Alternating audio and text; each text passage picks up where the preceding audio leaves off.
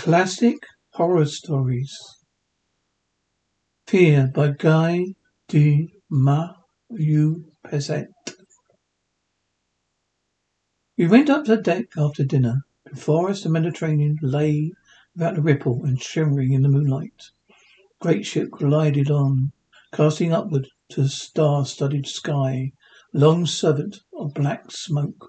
Behind us the dazzling white water, stirred by the rapid progress of the heavy bark, and beaten by the propeller, foamed, seemed to wither, gave off so much brilliancy that one could have called it boiling moonlight. There are 6 or 8 of us silent with admiration, gazing towards far-away Africa. Whither we are going. Commandant, who was smoking a cigar with us, progressively resumed conversation began at dinner. Yes, I'm afraid. Then my ship remained for 6 hours on the rock, beaten by the wind, a great hole in the side. Luckily, we were picked up towards evening by an English coaler, which sighted us. A tall man, a sunburned face and grave demure. One of those men who had evidently travelled unknown and far-away lands, whose calm eyes seemed to preserve in its depths something of the foreign scenes it has observed. A man, you were sure, is impregnated with courage, spoke for the first time. You say, Commandant, that you were afraid. I beg to disagree with you. You're in error as to the meaning of the word and the nature of the sensation that you experienced. An energetic man is never afraid in the presence of urgent danger. He is excited, aroused, full of anxiety, but fear is something quite different. Commandant laughed and asked, "Bah, I assure you that I was afraid." And a man of tanned countenance addressed us deliberately as follows. Permit me to explain. Fear, and the boldest man may fear, is something horrible, atrocious sensation, a sort of decomposition of the soul, terrible spasm of brain and heart, and the very memory of which brings a shudder of anguish. But when one is brave, he feels it neither under fire nor the presence of sure death, nor in the face of any well-known danger. It brings up another certain abnormal conditions under certain mysterious influences, presence of vague peril. Real fear is a sort of reminiscence, fantastic terror of the past. Man who believes in ghosts and images, he sees a spectre in the darkness, must feel fear in all its horror. As for me, I was overwhelmed with fear in broad daylight about 10 years ago. Again one December night last winter. Nevertheless, I have gone through many dangers, many adventures which seemed to promise death. I have often been in battle. I have been left for dead by thieves. America was condemned as an insurgent to be hanged, and off the coast of China I have been thrown into the sea on the deck of a ship. Each time I thought I was lost, I once decided upon my course of action without regret or weakness. That is not fear. I have felt it in Africa, yet it is child in the north. The sunlight banishes it like the mist. Consider this fact, gentlemen. Among the Orientals, life has no value. Resignation is natural. The nights are clear and empty of the sober spirit of unrest which haunts the brain in cooler lands. In Orient, panic. The Orient panic is known, but not fear. Well then, here is the incident that befell me in Africa. I was crossing the great sands of South Ongala in one of the curious districts in the world. You see the solid continuous sand with endless ocean strands. Well, imagine the ocean itself turned to sand and mist of a storm. Imagine its silent tempest with motionless bellows of yellow dust. They are high as mountains, these uneven, varied surges, rising exactly like unchained bellows, but still larger and stratified like watered silk. This wild, silent, motionless sea, the consuming rays of typical tropical sun are poured pitilessly and directly. To climb these stakes of red-hot ash, descend again on the other side, climb again, climb without halt, without repose, without shade. The horses cough, stink to their knees, and slide down the sides these remarkable hills. With a couple of friends followed by 8 shepherds, 4 camels with them drivers. We no longer talking, overcome by heat, fatigue, a thirst such as that had produced this burning desert. Suddenly one of our men uttered a cry. We all halted, surprised by an unresolved phenomenon known only to travellers in these trackless wastes.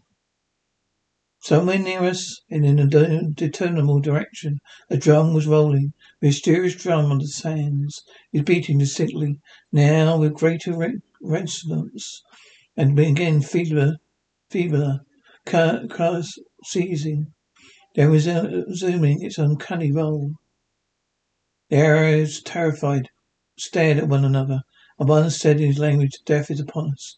He spoke, my companion, my friend, almost a brother, dropped from his horse, falling face downward on the sand, overcome by sunstroke.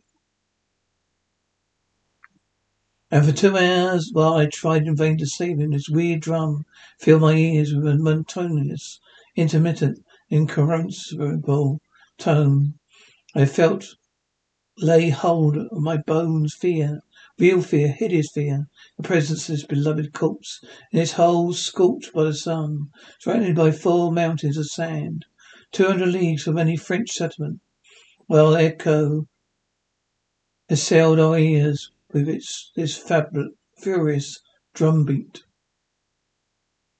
On that day I realized that fear was, but since On that day I realized what fear was, but since then I have had another and still more vivid experience. The commandant interrupted the speaker. "I beg your pardon, but what was the drum?" The traveller replied. "I cannot say. No one knows. Officers are often surprised by this singular noise, attributed to adrenaline, to the echo produced by a hail of grains of sand blown by the wind against the dry and brittle leaves of weeds. For always been noticed the phenomenon occurs in proximity to little lamps burned by the sun, hard as parchment. Sounds seem to have been magnified, multiplied, and swelled beyond measures in its progress through the valleys of sand. The drum, therefore, might be considered a sort of sound mirage, nothing more, but I did not know that until later. I shall proceed with my second instance. It was last winter, in the forest, the northwest of France. The sky was so overcast, and night came 2 hours earlier than usual. My guide was a peasant who walked beside me along the narrow road, while the vault of fern trees, through which the wind its fury howled. Behind the treetops I saw the fleeting clouds, which seemed to hasten, as if to escape some object of terror. Sometimes in a fierce gust of wind, whole forest bowed in the same direction with a groan of pain. A chill laid hold of me, despite my rapid pace and heavy clothing. We were to sup and sleep at an old gamekeeper's house not much further on. I had come out for hunting. My guide sometimes raised his eyes and muttered, "Ugly weather." Then he told me about the people among whom he were to spend the night. Father was killed. They killed a poacher 2 years before, and since then had been gloomy and behaved as though being haunted by memory. His 2 sons were married and lived with him. The darkness was profound. Could see nothing before me nor around me. A mass of overhanging, undulating trees rubbed together, filling the night with incessant whispering. Finally I saw light, and soon my companion was knocking upon the door. Sharp women's voices answered us. Then a man's voice, a choking voice, asked, "Who goes there?"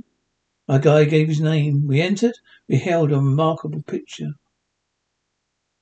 An old man with white hair and wild eyes, loaded gun in his hands, stood waiting for us in the middle of the kitchen, while two steward youths, armed with axes, guarded the door.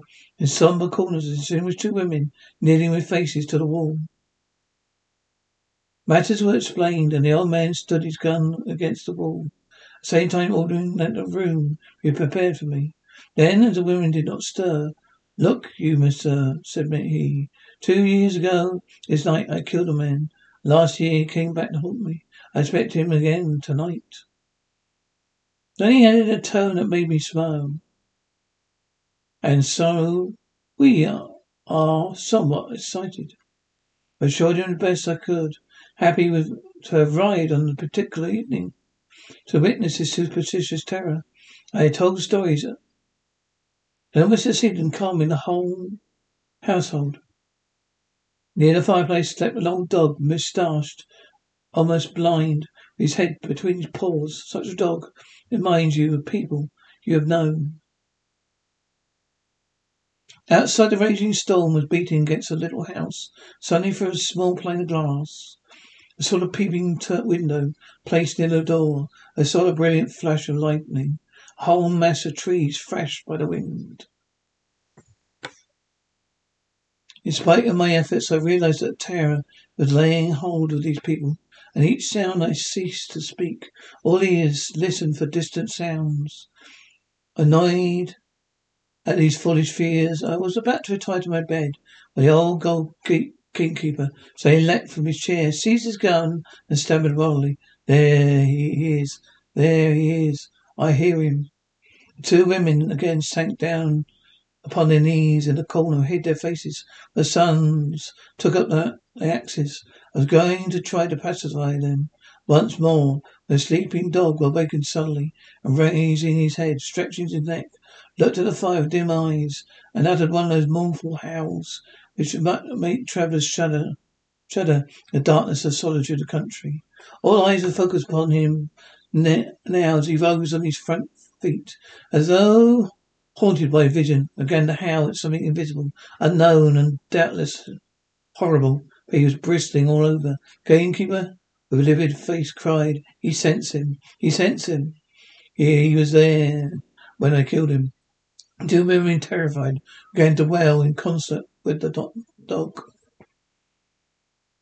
In spite of myself, cold chills ran down my spine. His vision of the animal at such a time and place, in the midst of these startled people, was something frightful to witness.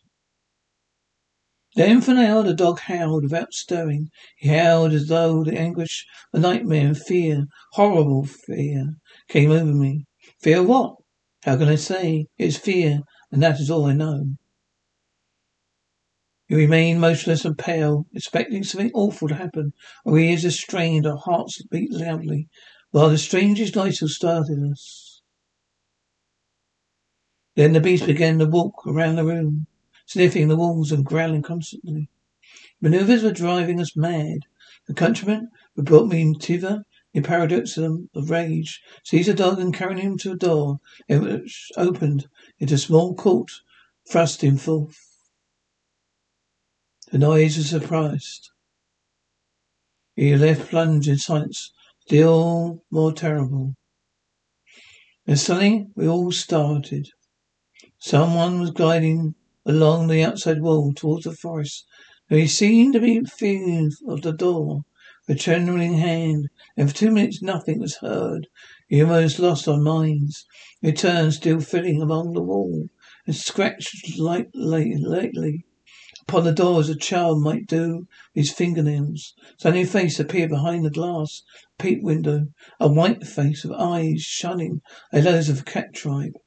A sound was heard, an indistinct, plaintive murmur. Then there was a formidable burst of noise in the kitchen. The old keeper had fired. The two sons at once rushed forward, barricaded the window with a great table, reinforcing it with a buffet. I swear to you that at the shock of the gun's discharge, which I did not expect, such anguish laid hold of my heart, my soul, my very body. I felt myself about to fall, but die from fear. Remained there until dawn, unable to move in short, seized by indescribable numbness of the brain. No one dared to remove the barricade until a thin light of sunlight appeared through a crack in the back room. At the base of the wall and under the window, we found the old dog lying dead, his skull shattered by a ball. He had escaped from the little court by digging a hole under a fence. The dark-visaged man came silent. Then he added, "Yet on that night I incurred no danger, but I should rather again pass through all the hours in which I have confronted the most terrible perils than 1 minute when the gun was discharged at the bearded head in the window."